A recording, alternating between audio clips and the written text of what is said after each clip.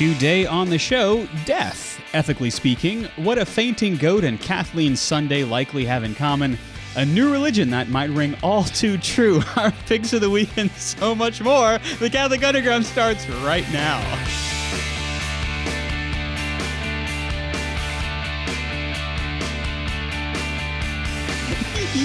It's time for the CU Weekly, the Catholic Underground. We are the podcast that tries to cut through the noise of the digital continent and bring you the topics that matter. It's episode number 402. I am Father Chris Decker. Joining me this week, well, we've got Kathleen Lee. I was not even expecting that. That was glorious. That was awesome. She is the executive director of the Woman's New Life Center here in Baton Rouge. Hey, Kathleen. Hey, how are y'all? Yes, that's quite a tease for your segment. It is. Get ready. Olivia Galino is a student of life. She's our resident Italian food critic, and she wasn't ready for that, apparently, I guess. I have like actual tears coming out of my eyes. Hello, everyone. It's a good joke. Yeah. Jeff Blackwell is the technical director of the CU. He's the commandant of the Jeff Star 1 near-Earth orbit satellite, and he joins us. Hey, Jeff. Hello, Father. More silly pills for everybody, please. That's exactly right. And if you happen to be watching us, I understand that Roku's having a little trouble right now, but we're working it out. You are joining us, and you're watching the video on the podcast. It's Ed Ball who's doing all of that. He's our video director. He's back. Mm-hmm. He's back, and we put him through his paces. We're going through some scheduled maintenance here at the studio, and so we do have another video monitor that's present, mainly because Kathleen's shot needed more monitors. Yes, I needed more craziness in my shot. Yeah, and so it's actually just part of Kathleen's contract. Yeah. For every 6 years that she's on the show, a new monitor has to be in her shot. So it's just, we're just trying to abide by where we are. Yeah, it's a way of counting anniversaries. We'll renegotiate. At some point. Could we go for smaller monitors? I think. No. Oh, okay. I thought when I came in, I said, Father Chris said, "Oh, there's something new in there," and I said, "A disco ball?" He said, "No, not yet. A pony? A pony? Is it a pony?" No, I think we'll definitely have to renegotiate if Kathleen gets a pony. Oh, yes. Yeah. Alrighty. Well, normally we start with a light topic, but there's so much that's going on in the news that as we try to kind of cut through the noise, we thought it would be a good idea to spend a little bit of time on what is generally kind of a heavy topic. And that is a Christian-run health system in Colorado has fired a veteran doctor who went to court to fight for the right of her patient to use the state's so-called medical aid in dying law, citing religious doctrine that describes assisted suicide as intrinsically evil. So the Centura Health Corporation, which is a healthcare system that's administered jointly by the Catholic Church and the Seventh-day Adventist Church, terminated one of the doctors that worked for Centura, and that's Dr. Barbara Morris. She was a geriatrician, so someone who works with the elderly, with 40 years of experience, and she planned to help her patient, Cornelius Mahoney, end his life at home. He has terminal cancer, and he's eligible to use this state's law, which was approved by Colorado voters not unanimously, but overwhelmingly in 2016. And so this is one of a growing number of state aid in dying provisions that are increasingly now coming more into conflict with faith-based hospitals and, dare we say, people of faith as well, And so this was quite a thing. It happened very recently by our calendar, August 26th of 2019, because Morris joined with Mahoney, so the doctor joined with her patient in filing a state lawsuit that alleges that Centura's faith-based policy violates the law that allows doctors to prescribe lethal drugs to dying patients who want to end their own lives. And the reason that the doctor's contract was terminated was because she defied church doctrines that govern her employment. And so, as you know, in most faith-based systems, so like a health system or even certainly the church, is that you can put those moral clauses within a contract. And so if somebody comes to work for you, it's very clear that if you violate this moral situation, then you no longer have employment because you violated the terms of your contract. Right. And so this is exactly what happened. So they allege that she had violated the terms of her physician's employment agreement, and quote, encouraged an option that she knew was morally unacceptable to her employer, unquote. And so that's where we find ourselves. And so the lawsuit kind of went on. Rather, and the document that was hand-delivered to Dr. Morris said that rather than encouraging the patient to receive care consistent with the doctrine of the church or of the healthcare system, or transferring care to other providers, they allege that she encouraged a morally unacceptable option. And of course, that jives with Catholic teaching that we may never condone or participate in euthanasia or assisted suicide in any way. Such acts are described as intrinsically immoral and intrinsically evil. And those actually were phrases that were used in the document that was delivered to Dr. Morris to explain the gravity of the situation. Yeah. It also said that patients experiencing suffering that cannot be alleviated should be helped to appreciate the Christian understanding of redemptive suffering. And so we find a lot of conjecture on the part of the state, trying to kind of uphold what it places before its voters. But at the same time, we also recognize that there is a kind of a moral quality that exists, even if a law is passed that is morally unacceptable for people of faith. Yeah, I always find it really interesting when people who will work for a faith-based organization and then they fight it.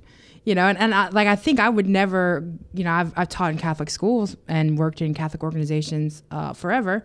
So it's pretty easy. Yeah. But I would imagine if I taught at, an Episcopalian school or if I taught at a Jewish school. Yeah, you'd abide. I'd abide by this. And it just blows my mind when people are so unaware or they're just so dismissive of. Well, and it's a real sticky situation because on the part of the doctor, whenever you're perhaps uninformed about the larger sources of morality, because we don't know the faith tradition of Dr. Morris, but whenever there's kind of maybe a worldly informed notion, then there is also therefore a misunderstood notion of what it means to help a patient come to terms with the condition that they have. Yeah. And that's it. Really is a difficult situation, Well, the whole teaching of redemptive suffering is one that's very difficult to understand. If we could alleviate suffering, why not do it? And that's really, I'm trying to teach that to juniors in high school is almost impossible. Because we live in a world where seeking pleasure and avoiding pain is the most important at thing. all costs. I remember one time one of my professors, Dr. Petrie, told me that if he went to the hospital, he was gonna deny extraordinary measures. Yeah.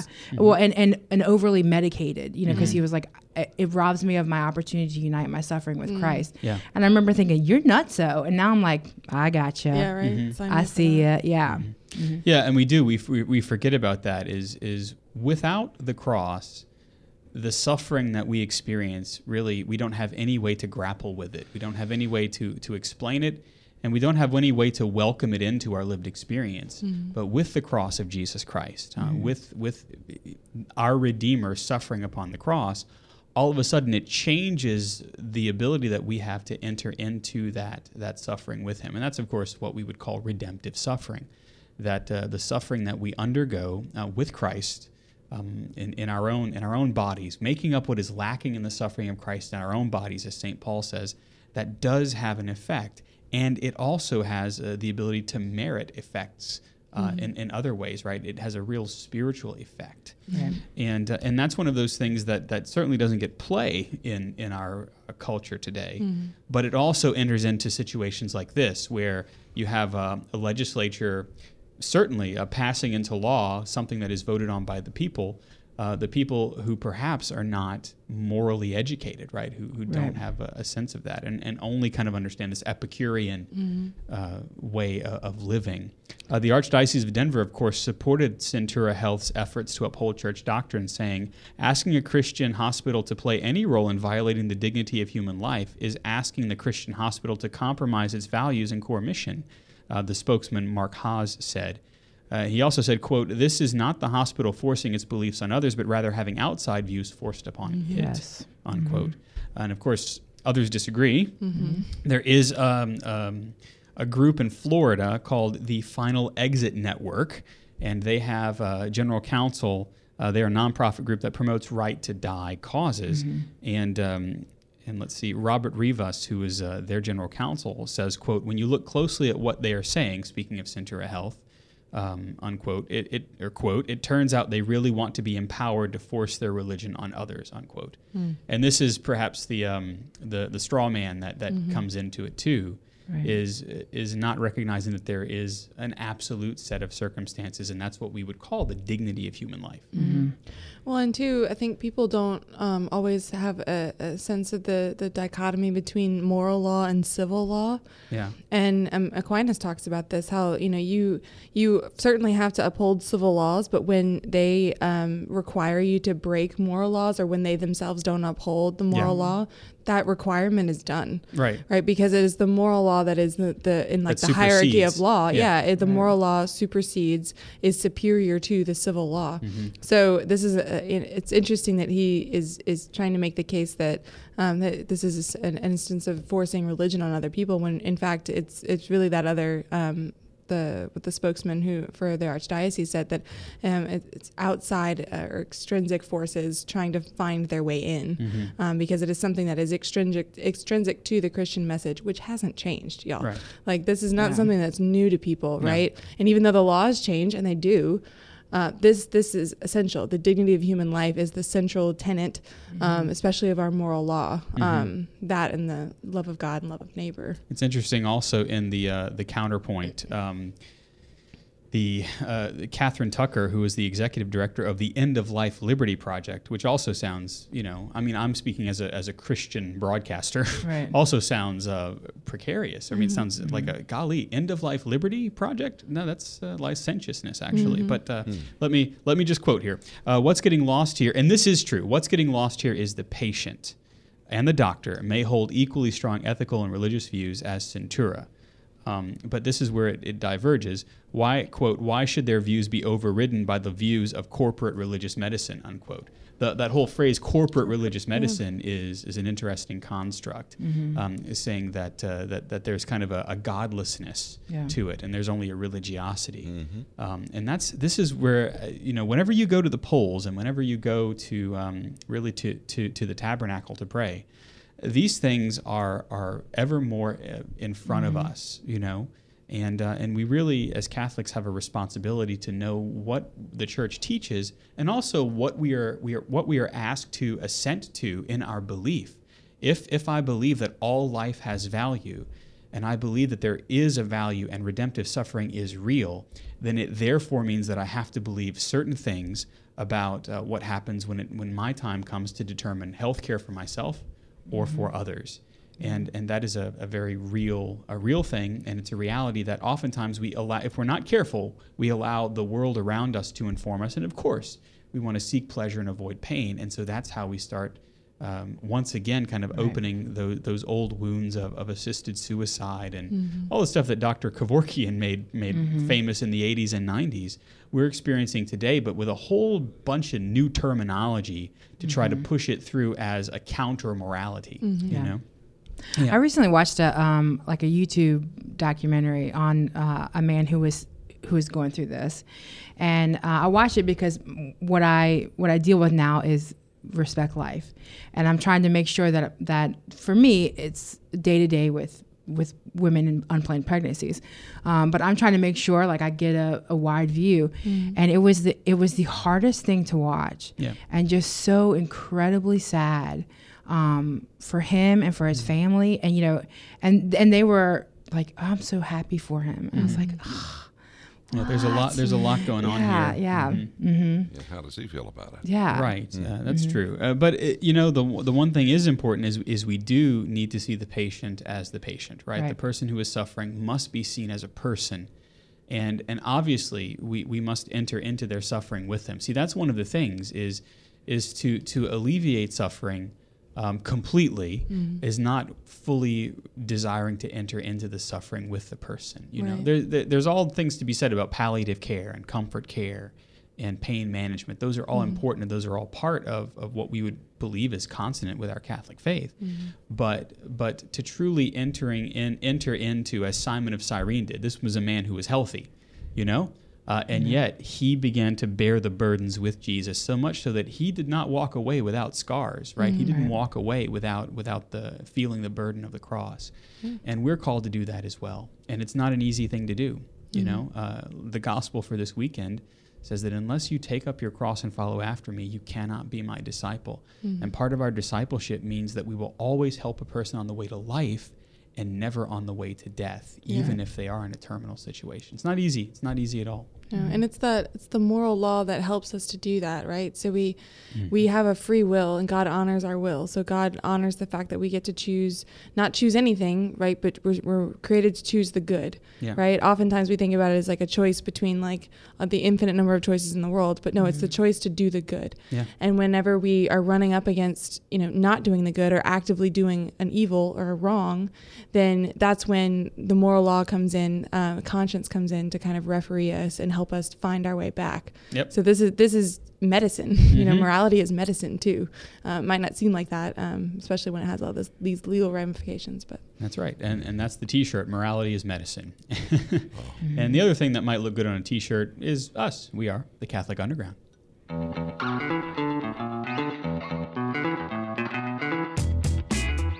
I was thinking the logo might look good on a T-shirt, but you meant like just us, not our faces. But if you wanted to put Kathleen on a T-shirt, I bet she'd enjoy it. Merch. We do have an old store with merchandise. By the way, you're listening to the Catholic Underground. We're online at CatholicUnderground.tv. I am Father Chris, joined by Kathleen Lee, Olivia Galino, Jeff Blackwell's in space, as is Ed Ball. Our picks of the week are coming up, but first, stop what you're doing. Lay down and have a nap. Take a nap. Yes. I did yesterday. It's so hot in Louisiana right now that about noon, my body went, you need to sit down, brother. Just said no. And I took a nap. No more. Yes. If you want to be like the Lord, like your creator, take a nap.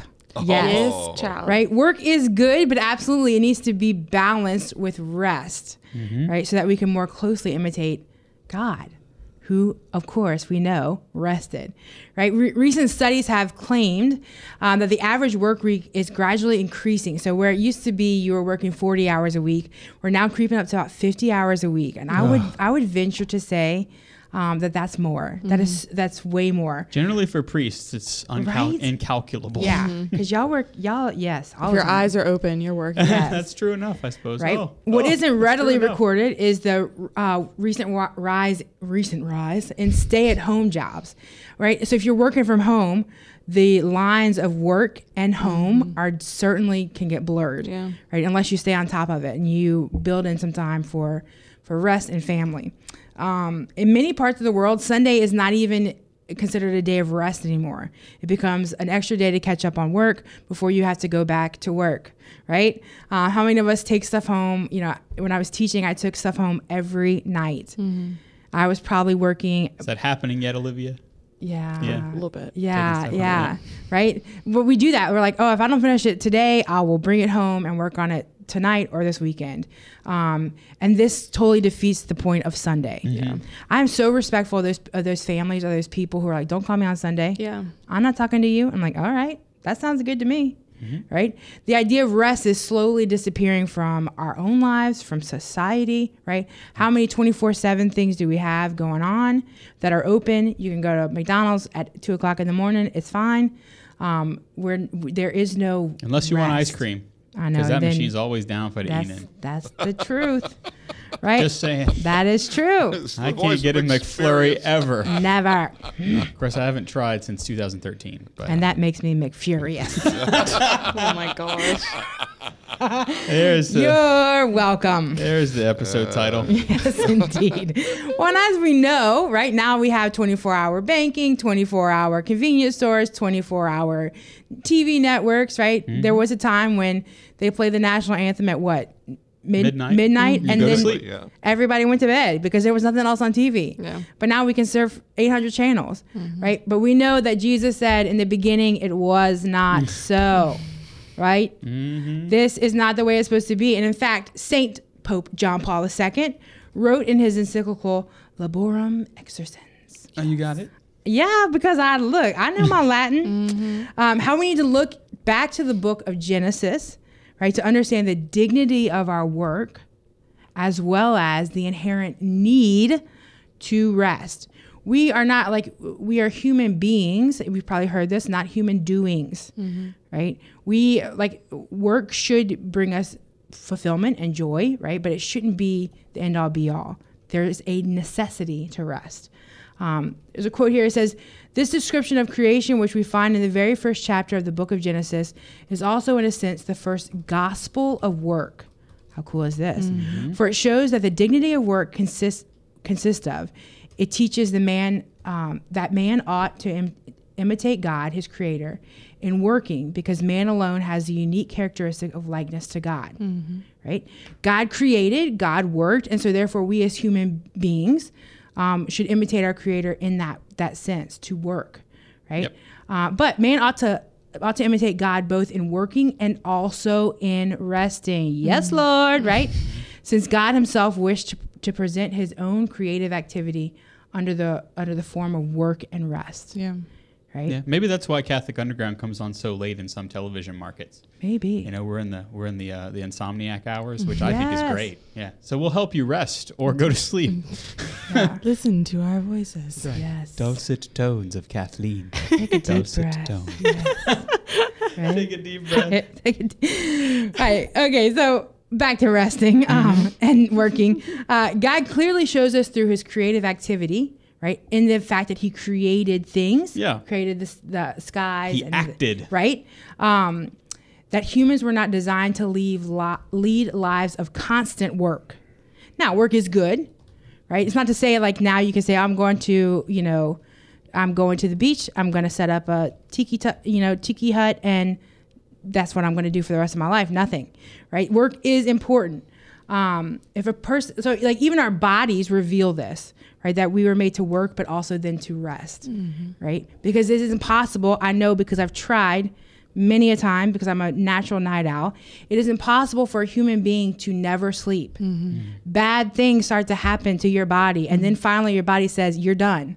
Power off, done. Yeah. Youth ministry lock-ins. Yes. Yeah. My Lanta. Oh my gosh. Are definitely. I never quite understood why we do those, because it's just a sleep deprivation redemptive chamber. Suffering. It is redemptive suffering for the youth minister. Yeah. Yes. But it is. It's something that the Lord calls us to work, and then he calls us to rest. Right. And so he gives us dominion over the earth, right, to say help cultivate. Right. But he also, in a sense, kind of gives us dominion over our ability to choose to sleep. Right. Because he could make us like fainting goats. When we get overloaded, we could just fall over, I love those goats. I'm going to get one day. But he didn't make us that way. No. He actually allows free will even to work its way into when we choose to rest. And he also didn't make us robots that go and go and go. Yeah. Right? It's in our body. I mean, you talk about theology of the body. This is part of it.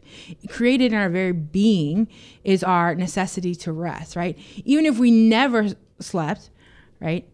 Again, our body would just shut down. Yeah. And would be like that. You just can't do it. People would die of no sleep, I think. Right? John Paul II goes so far as to say that workers have a right to rest. If we're talking about the dignity of work, right, and the rights of workers, there's also a right to rest. You hear that, Jeff? You have a right to rest. Yep. All right. Well, somebody talk to Dave Dawson about that. That's right. Yes, indeed. Yeah. I mean, that, when you talk about that's why we have labor laws and all this kind of thing, because people aren't designed to be factories or machines. They just they have the right to rest, right? JP2 says, in the first place, this involves a regular weekly rest comprising at least Sunday, and also a longer period of rest, namely the holiday or vacation, taken once a year or possibly in several shorter periods during the year, right? Yep. So not only once a week, right, but sometime throughout the year, you should have a little chunk of time where you can unplug and rest, right? Rest has to be a part of our lives, right? And our soul, not only our body, but our soul needs that rest to not only survive in this world, but also to prepare it for what is to come. Do you ever think about that whenever you're resting and you're thinking of just how comfortable you are? Yeah. And you're at rest, quite literally at rest. And I sometimes think about, so is this the kind of the level of enjoyment of the hereafter, where you were just simply content? Yeah. Yeah. Well, I was talking to some students today about silence. And I was like, man, how much noise do we have going on in our life? All of it. Right? I know. And we were sitting in the church and I said, all right, let's just listen. What do you hear? And they were like, the air condition, the motorcycle outside, blah, blah, blah. And I was like, we don't even have silence in the silence, you know? And sometimes like when we rest, when we go on vacation, how many of you say, when I come back from a vacation, I always say, man, I need a vacation from my vacation. Yeah. Right? Because you pick up right where you left off, back in the noise. Because there's also this idea of, if I'm not doing anything, then I'm worthless or wasting time. Wow. Yeah. Right? Yeah. But the idea is we rest here. If all we ever did was work here, how would that prepare us for heaven? Yeah. How would we get any time to pray or to be with God or to recharge? Right? Heaven is that eternal rest, right? That's what we're going towards, right? Well done, my good and faithful servant. Like, your work here is done. Now rest. Yeah. Kick off your shoes. Right. Yeah. We're destined to enjoy this. And in order to prepare our souls for that rest, we have to practice it now with our bodies. Yep. Right. So that in turn, our soul can rest here on earth as well. Right, so as we go about our daily lives, remember that while work can be super important, and that's not to say that you walk in tomorrow morning to work and just say, I've decided to rest for the rest of the week, right? Work Hold my calls. is important. Rest must also be given a primary place in our lives, right? Allowing both our bodies and our souls an ability to rest in the peace of Jesus Christ so that we can be fully formed as a human being. We're not machines. We're not robots, right? That we can be fully formed and be able to experience that peace and that rest now that we look forward to forever in heaven. Father Chris and I had a brief discussion about a silent retreat because I've never been on one. And he was talking about how, the process goes. And then while he was explaining it, I kind of fell asleep and took a nap. Yeah, it's kind of the way I work. Yeah, but no, the thing about silent retreats is that you spend a couple of days just learning to be silent because we don't know how to do it. You're right. Well, we're going to be silent for just a few seconds here, but we'll be right back on the other side of the break. It's the Catholic Underground. Stay where you are.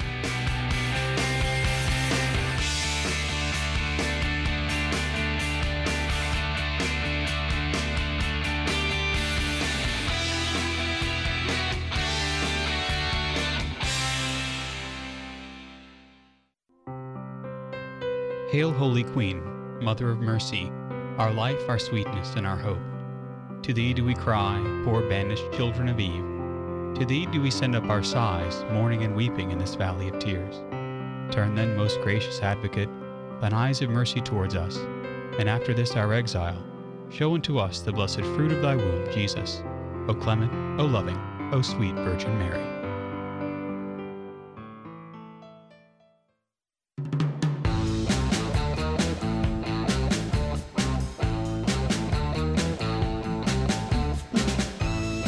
You are watching and listening to the Catholic Underground. I am Father Chris Decker, joined by Kathleen Lee, Olivia Galino, Jeff Blackwell in space, and Ed Ball, also in space. Yes. He's in a spherical zone of emotion. Switching video for us. Our picks of the week are coming up first, but no, our picks of the week are coming up, but first. Switching it up today. Sorry, right. Sometimes my comma placement gets semicoloned. I was like, dang it, did I get cut from the roster? No, What did I do? Look, we've got time. calendar time to fill. We've got a whole schedule to fill here. But, one of the things that I encounter all the time and am sometimes overtaken by, because you can click and get anything on the internet, is kind of this new religion that seems to be cropping up, that might as well be Amazonism, consumerism, right? Consumerism, and it directly, I never really thought about it until I really kind of put it in the brain box, that this is a huge deal, especially for people of faith. Yeah. Because one religion almost always has to replace another. Yeah. Oh, yeah, definitely. I gave a talk. Well, we attempt to have one replace the other. But I was going to say, doesn't almost always. It always attempts to. Yeah. So I was giving a talk at the Diocesan Convocation for Catechists last year. It was just really brief. It was on the disaffiliation of young Catholics, and in that researching and trying to figure out what am I going to say, as a young adult, like you want to give people hope, but it's kind of bleak out there. But that was one of the things that I kind of prayed with and realized was, John 6, right? Lord, you have the words of eternal life. To whom shall we go? Mm-hmm. And that question really stuck with me about to whom shall we go, right? Because the people who walked away, they were walking towards something. They weren't just walking away from Jesus. They were walking towards something. Right. And that's what we do, right? If we find something discomforting, if we find something challenging, if we disagree with something in our faith, or if we just don't like the people who run it, whatever, mm-hmm. then it causes us to turn away, or it might. And if that happens, then we are going to try to find something, even if we're not cognizant of the fact that we're doing that. And so even as I was thinking about all of this, I was doing research in a coffee shop. I was on a trip in Arkansas, actually. Mm-hmm. And we were talking about that earlier. And I went to go, where they have like honey and sweeteners and stuff. So mm-hmm. I went to go get some of that for my coffee.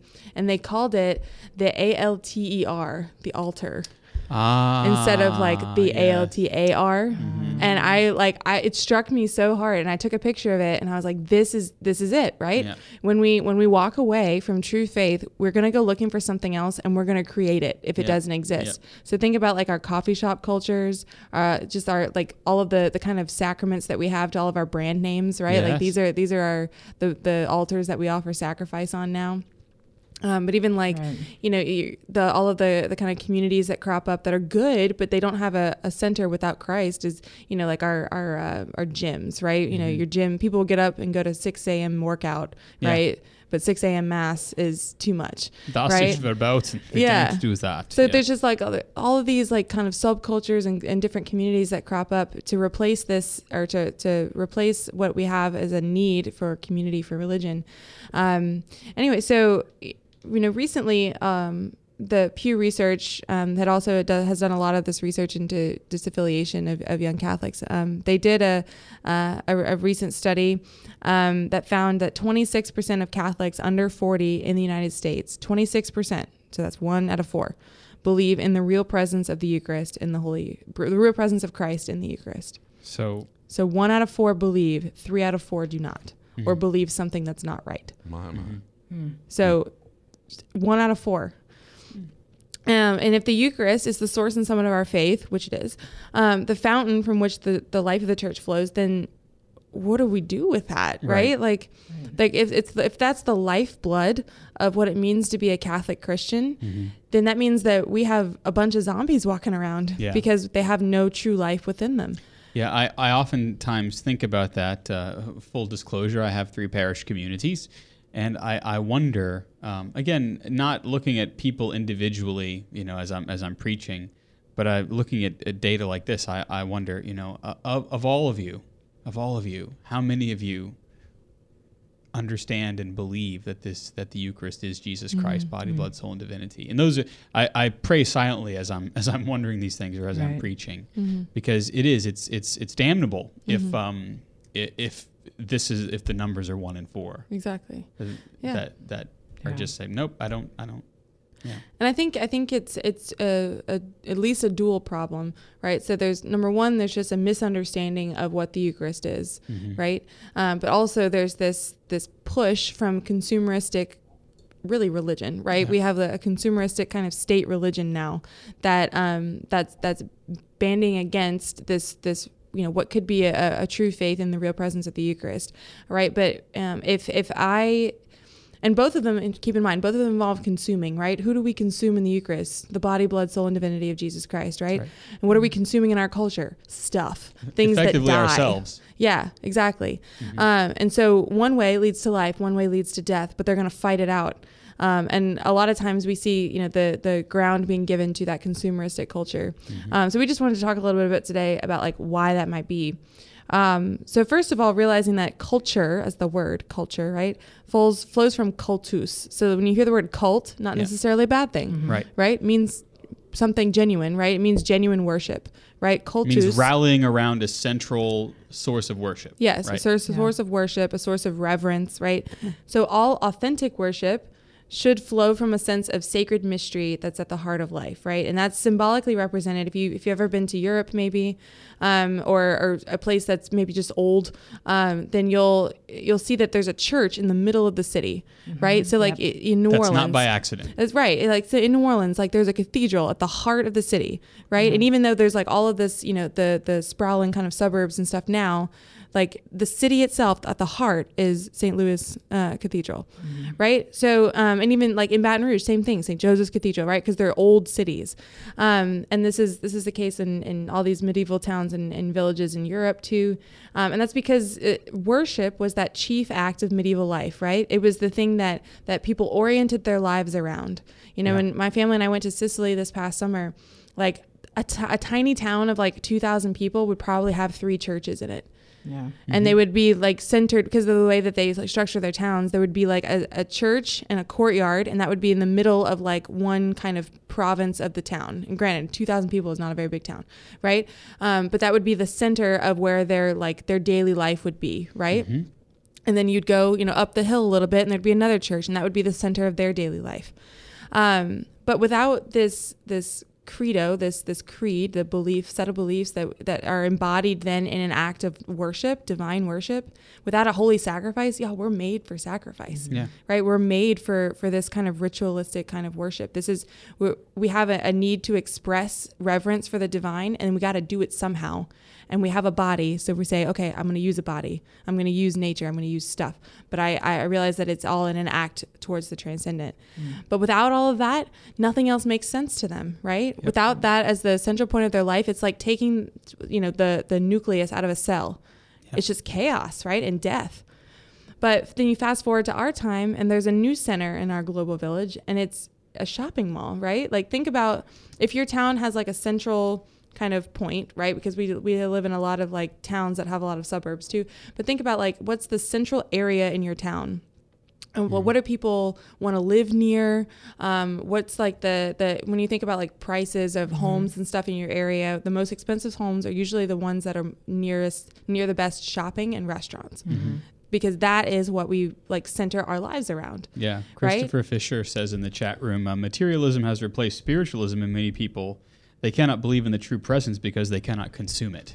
Yeah. You know? And I think that's exactly what it is. We go towards kind of the centers of consumption rather than the centers in which we are called to consume something that is greater than what kind of gives us immediate pleasure or immediate gratification. Yeah, and Ratzinger even says about the Eucharist that the Eucharist is the one meal that where what you eat is stronger than you.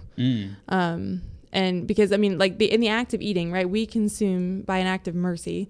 We consume something that's. I mean, it just in the act of eating, like eating a carrot, right? The carrot is not going to defeat me. The carrot is not stronger than me. I am stronger than the carrot. It may feel like it, Kathleen. I understand how vegetables are. I know, but that's like the natural process of eating, right? But with the Eucharist, right? Because the Eucharist is under the accidents of bread and wine, I consume it. But what's really happening is I am being subsumed into the person of Christ. Yeah. Right. So in that one meal, I'm allowing him to possess me, though I am consuming him. Right. But that act of consumption on my part is my act of the will saying, okay, Lord, take me.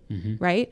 So it still involves our will, but what's happening there is not what it looks like on the surface, right? But we don't know. Mysterious, right? It's shrouded in mystery. It's shrouded in mystery, and I think that that's another reason why we don't understand the Eucharist now, because we live in this very consumeristic mentality where it's like, no, like I consume the things because I want them, and I can bring everything under my feet like my tiny little kingdom, right? Instead of offering myself to something greater, especially something that looks like so much less, right? Like a piece of bread looks like so much less than me, a human being, but I offer myself to him in that form, and I become more of who I'm supposed to be, right? It takes a lot of mental work, and it takes a lot of grace and surrender ultimately. I think that's also a component of our consumeristic culture, is that I don't need to surrender, right? Because I can overtake that which I want now, right? Well, I mean, if we live in this culture, this world now of unlimited choice, right? That cult of choice then flows this dogma of like radical autonomy just being like some complete self-determination. And you have autonomy, right? You have a free will. We've talked about that a few times tonight. Right. I can choose to not get the McFlurry. Exactly. You could choose that. Doesn't matter if I choose it or not. The machine's down for the evening. That's but true. I could choose to not go through the drive-thru. Lord will choose for you. Right?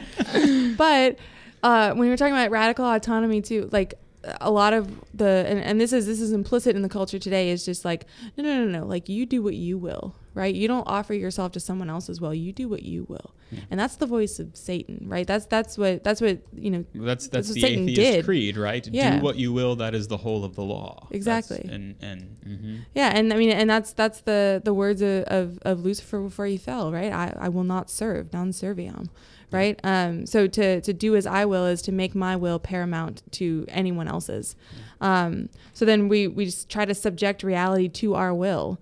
So not only do I want unlimited choice, but I want unlimited freedom. I want to determine my life, the trajectory of my life.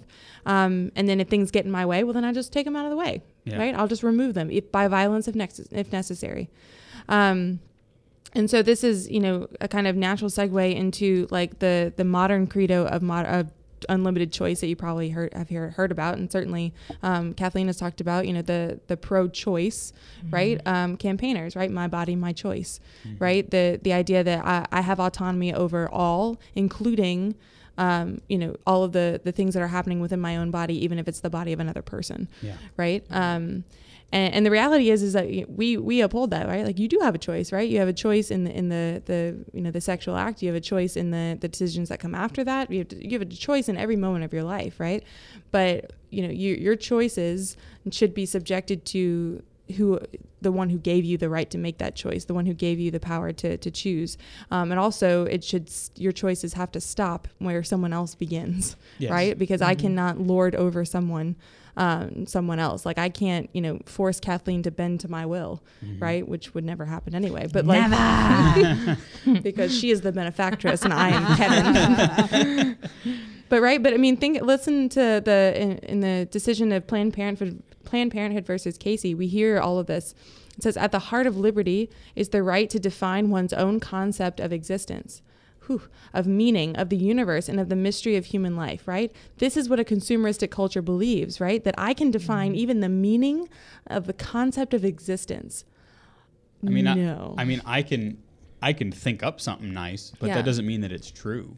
Right. I'm eventually gonna come face to face with my powerlessness. Yeah. And that's when we start consuming more, is when we do feel powerless, right? When we feel powerless in the face of so much uncertainty, right? We look for the things that are certain. We look for the things that we can buy, the things that we can consume, the things that we can make other people do for us. So, it's like that whole long list of St. Paul, right? Yeah. From where all sorts of evil kind of flows into the world is from our trying to cover up our inability to be possessed by God. Right. Exactly. Which we do have that ability, but when we only give ourselves over to our passions over and over and over again, that becomes the altar at which we worship. Exactly. Yeah. Well, and that's why, like, we mentioned a second ago that, like, if you have an obstacle in the way of your own self-determination, you're going to get rid of it.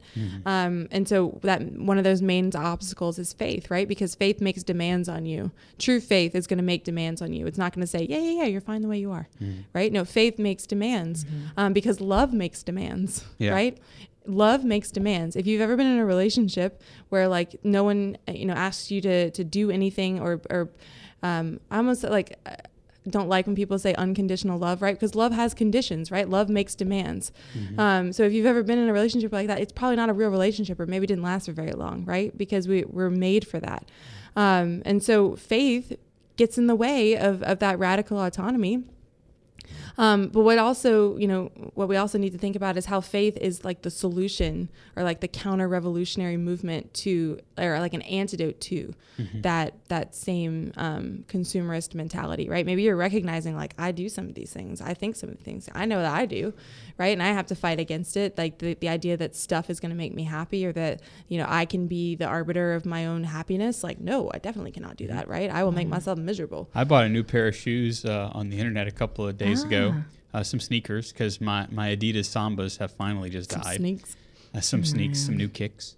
And I actually today I noticed that I had missed the email saying that they were available for pickup at the post office because my mail doesn't get delivered because I live in Weirdsville.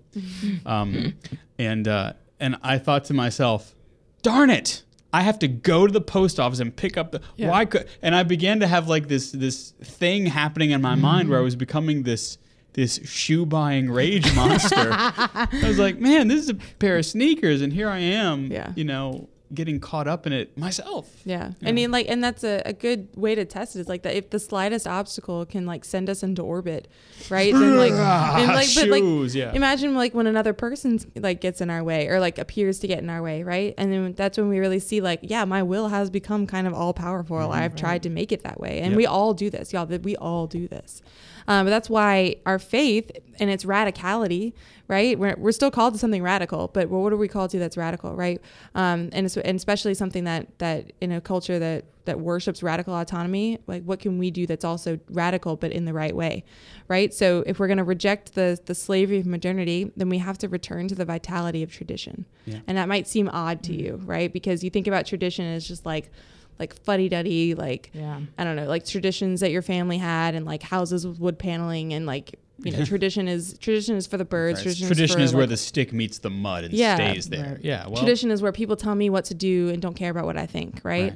But I love that Gustav Mahler, who's actually a composer, he's not a theologian, but he said something beautiful about tradition. And I think about it a lot. He said, tradition is not the worship of ashes, but the preservation of fire. Right. So it's not that we're like looking on the past and deciding like, oh, this is what was good, so we're going to try to recreate in the present moment, but everything is just going to lack in comparison to what was. No. We're going to preserve fire and we're going to pass it on. Right. And that's especially what we do in the Catholic Church. Right. Fire is dynamic. Right. It's energetic. It's something that's alive. Right. It's the past continuing into the present. That's what tradition is. If we were to pass along ashes, then we're not passing along anything that's living and the church would be dead. Right. But we're not. We're passing on something that's truly alive because it's Jesus himself. Yep. So, when the modern consumerist asks, what do you want in your worship? The traditionalist, right, someone who is given over to tradition, says instead, what worship is most worthy of the divine, right? Mm-hmm. The traditionalist is drawn out of themselves towards the transcendent, recognizes that, no, this is where I need to orient my life, even if I don't always know how to do that, and then surrenders himself to the divine, to God. Which is why our faith is tactile, right? That's why we see and hear and touch and taste. Yeah, is because the Lord knows that it is through our senses, because He made them. It is through our senses that we will counter culture, right? That we will be part of a true culture, a true cult of worship of Him. Right. And so when He gives us the sacramental system and all the things that point towards it, it gives us a sure way to kind of turn our mouse clicks into a genuflection, so to speak. You know. Yeah. Well, and even the things that we do in the church that are bodily, or like acts of reverence and worship, like when you venerate a relic with a kiss, right? That's a radical sign. And you're proclaiming against a consumeristic mentality, and you're proclaiming that the transcendent is real, right? And you're drawn to do something about it. Same with when we prostrate ourselves before the Eucharist in a monstrance, when we kneel on both knees, when we pray, we open ourselves to an action of grace. When we worship in a sacred language, if you've ever prayed something in Latin, if you've ever said the word amen, then you've done this, right? Or you've been to Fatima and said the International Rosary, which is a different decade and a different language. Wow. Right? We do that. We're a radical sign. When we dare to remember our death in a culture that's scared of death, then we do this. We're a radical sign. When we genuflect, when we sacrifice our desires and our whims of the moment to the eternal, we're doing this, right?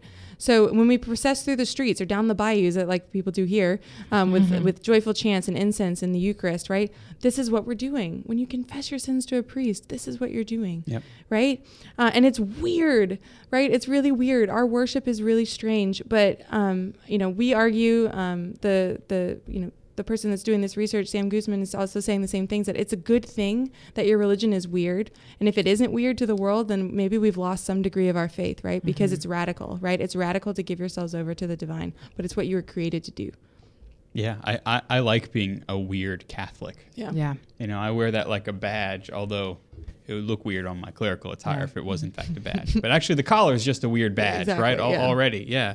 And that's the beauty of who we are, is to realize that everything that we do, like you've heard me say it, the priest wears black as a sign that this is not the end. The priest is called to be dead to the world. The color black is the color of the inside of a coffin, you know. Yeah. And yet there is something for which we live.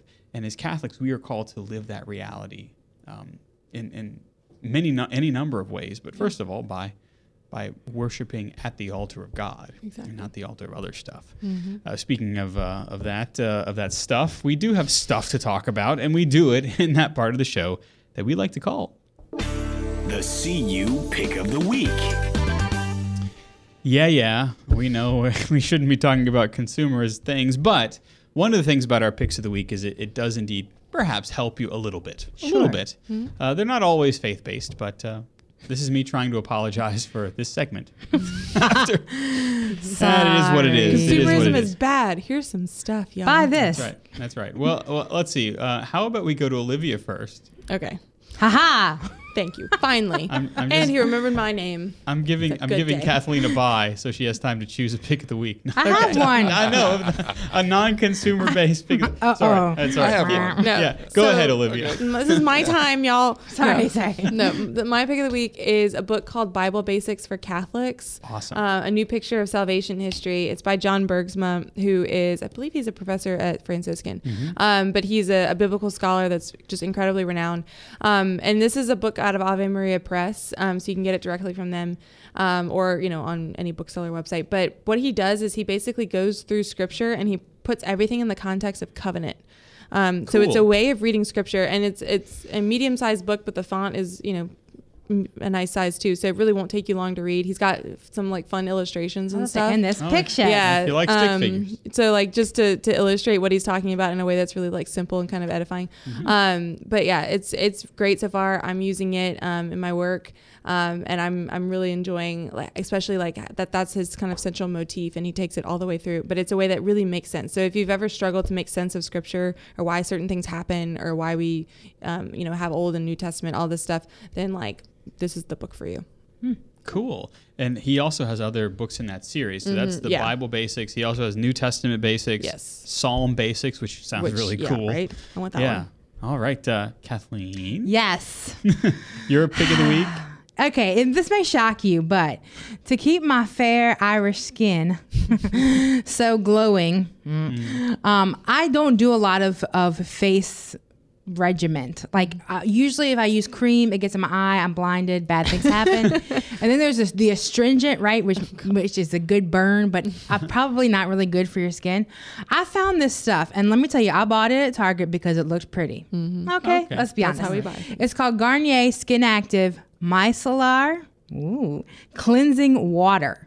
Okay, and it's bubbly water. It's got soap in it, I guess, but it's. I don't know what it is. It removes your makeup. Not if you have waterproof mascara. You'll be rubbing for a while. It cleanses and it refreshes your face. Yeah, this is I buy stuff in this kind of, how many ounces is this? 13-ounce bottles. I have several of these laying around my bathroom full of stuff that I just don't like. I'm almost done with this. This is the first time I'm gonna because it is refreshing. I do feel very clean, and I don't feel like I've just stripped away 8 layers of skin, and I'm not drowning in mud masks. So there it is. If you're looking for something, this is for men and women, I believe. Oh, well. Yes. Thank you. We all have skin. Thank you, Garnier. You're welcome. I love that you're not commercial. I don't know. It's got soap in it, maybe. Yeah, whatever. Yeah, she's not reading the back of the bottle for it's you. Bubbly. That's beautiful. Jeff, you're picking the week. In the show notes, I posted Drew Brees is in trouble. Oh, yeah. Yes, this week he posted a video of his kids going to a Christian school, and it was bring a Bible to school day. So why not? Yeah, why not? Well, it's optional. There's some folks out there that didn't care for that too much. So he actually posted on Twitter, and almost 2 million views right now, and I have it in the show notes if you want to take a look at it. Oh, yeah, just kind of a Twitter thread, huh? But he, yes, and he professes his beliefs in Jesus Christ, and I don't know that he's Catholic. I know he's Christian, though. And, So check it out. Yeah. Very cool. Yeah, Drew Brees, of course, the big guy for the New Orleans Saints. The quarterback. If you happen to find us from a non-Saints venerating.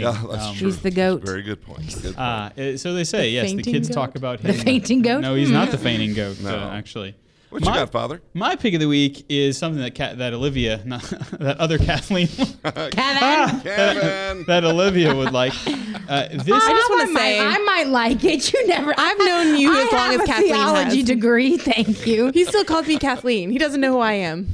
Continue. You are in trouble. I like books with drawings. I like graphic novels, as you know, and this is the Passover Haggadah graphic novel. So if you want to know the story as well as the liturgy of the Passover, does it read right to left? It does. Oh my God. Era Zadok and Jordan Gorfinkel have indeed written a graphic novel for you. So it takes you through the whole story of Israel's redemption to the Passover, and it also goes kind of line by line through the liturgy of Passover as well. And it's good. There's some kind of tongue-in-cheek where it's appropriate, but it's also still at the same time very, very reverent to because this actually shipped from Israel. Oh my God! Because Era Zadok, who also writes a graphic novel or like a webcomic about his family and his dog, is very, very, very funny and very good wholesome family. So the Passover Haggadah graphic novel, I'll put that in the show notes, and I might not get it back because I see that Olivia's already. Bye, Felicia. There you go. What kind of ice creams they got? Haggadah. He signed it. And he signed it, yeah, because it says Happy Passover. Yep. Oh my and gosh. there's a little lamb there. That's one of the explainers, if you will, of the Passover meal. So that's my pick of the week. Well, we are always grateful for our viewers, our listeners, our benefactors. In short, for you. Isn't that right, Jeff? Absolutely, Father. And this week, the Catholic Underground is possible because of people like you. Join the growing number of undergrounders at CatholicUnderground.com/donate. And an important way to support us is to like us, heart us, star us, and share us on your social media platform of choice. And if you really like the podcast, pop by iTunes, leave us a review, and click them stars, people of God. Yes, please do all of those things. And please share. Like, if you like the Catholic Underground, let people know that you've been watching or listening. That it means a lot to us because sometimes you just want the whole thing to say, we're going to shut her down tomorrow. And then yet you speak up and say, we can't follow you because the great show. So we'll keep making it as long as you keep letting us know to do it. Yep. Our panelists this week have been Kathleen Lee, the benefactress, the Faith Ninja, the Hope Samurai, Kathleen, Kaylee626 on Instagram. Thank you, Kathleen. Anytime. Olivia Galino is at thereal.omg. No, the.real.omg. Yeah, I told you it's complicated. Thanks, Olivia. Kevin.com. Our technical director is Jeff Blackwell. He's at jeffblackwell.us and Jeff Blackwellis on Twitter and Instagram. Thanks, Jeff. Always a privilege, Father. Our research assistant, the leader of the crew in the glab is Jim Hayes. Why not? It's flying apart in the seams. Our video director and the graphics director for this episode is Ed Ball. You know me. I am Father Chris. You can follow me on Instagram and on Twitter and just about everywhere else at Digital Catholic. We hope that we've helped you cut through the noise and find that still small voice. We are the Catholic Underground. We are faith gone digital, and we will see you next time.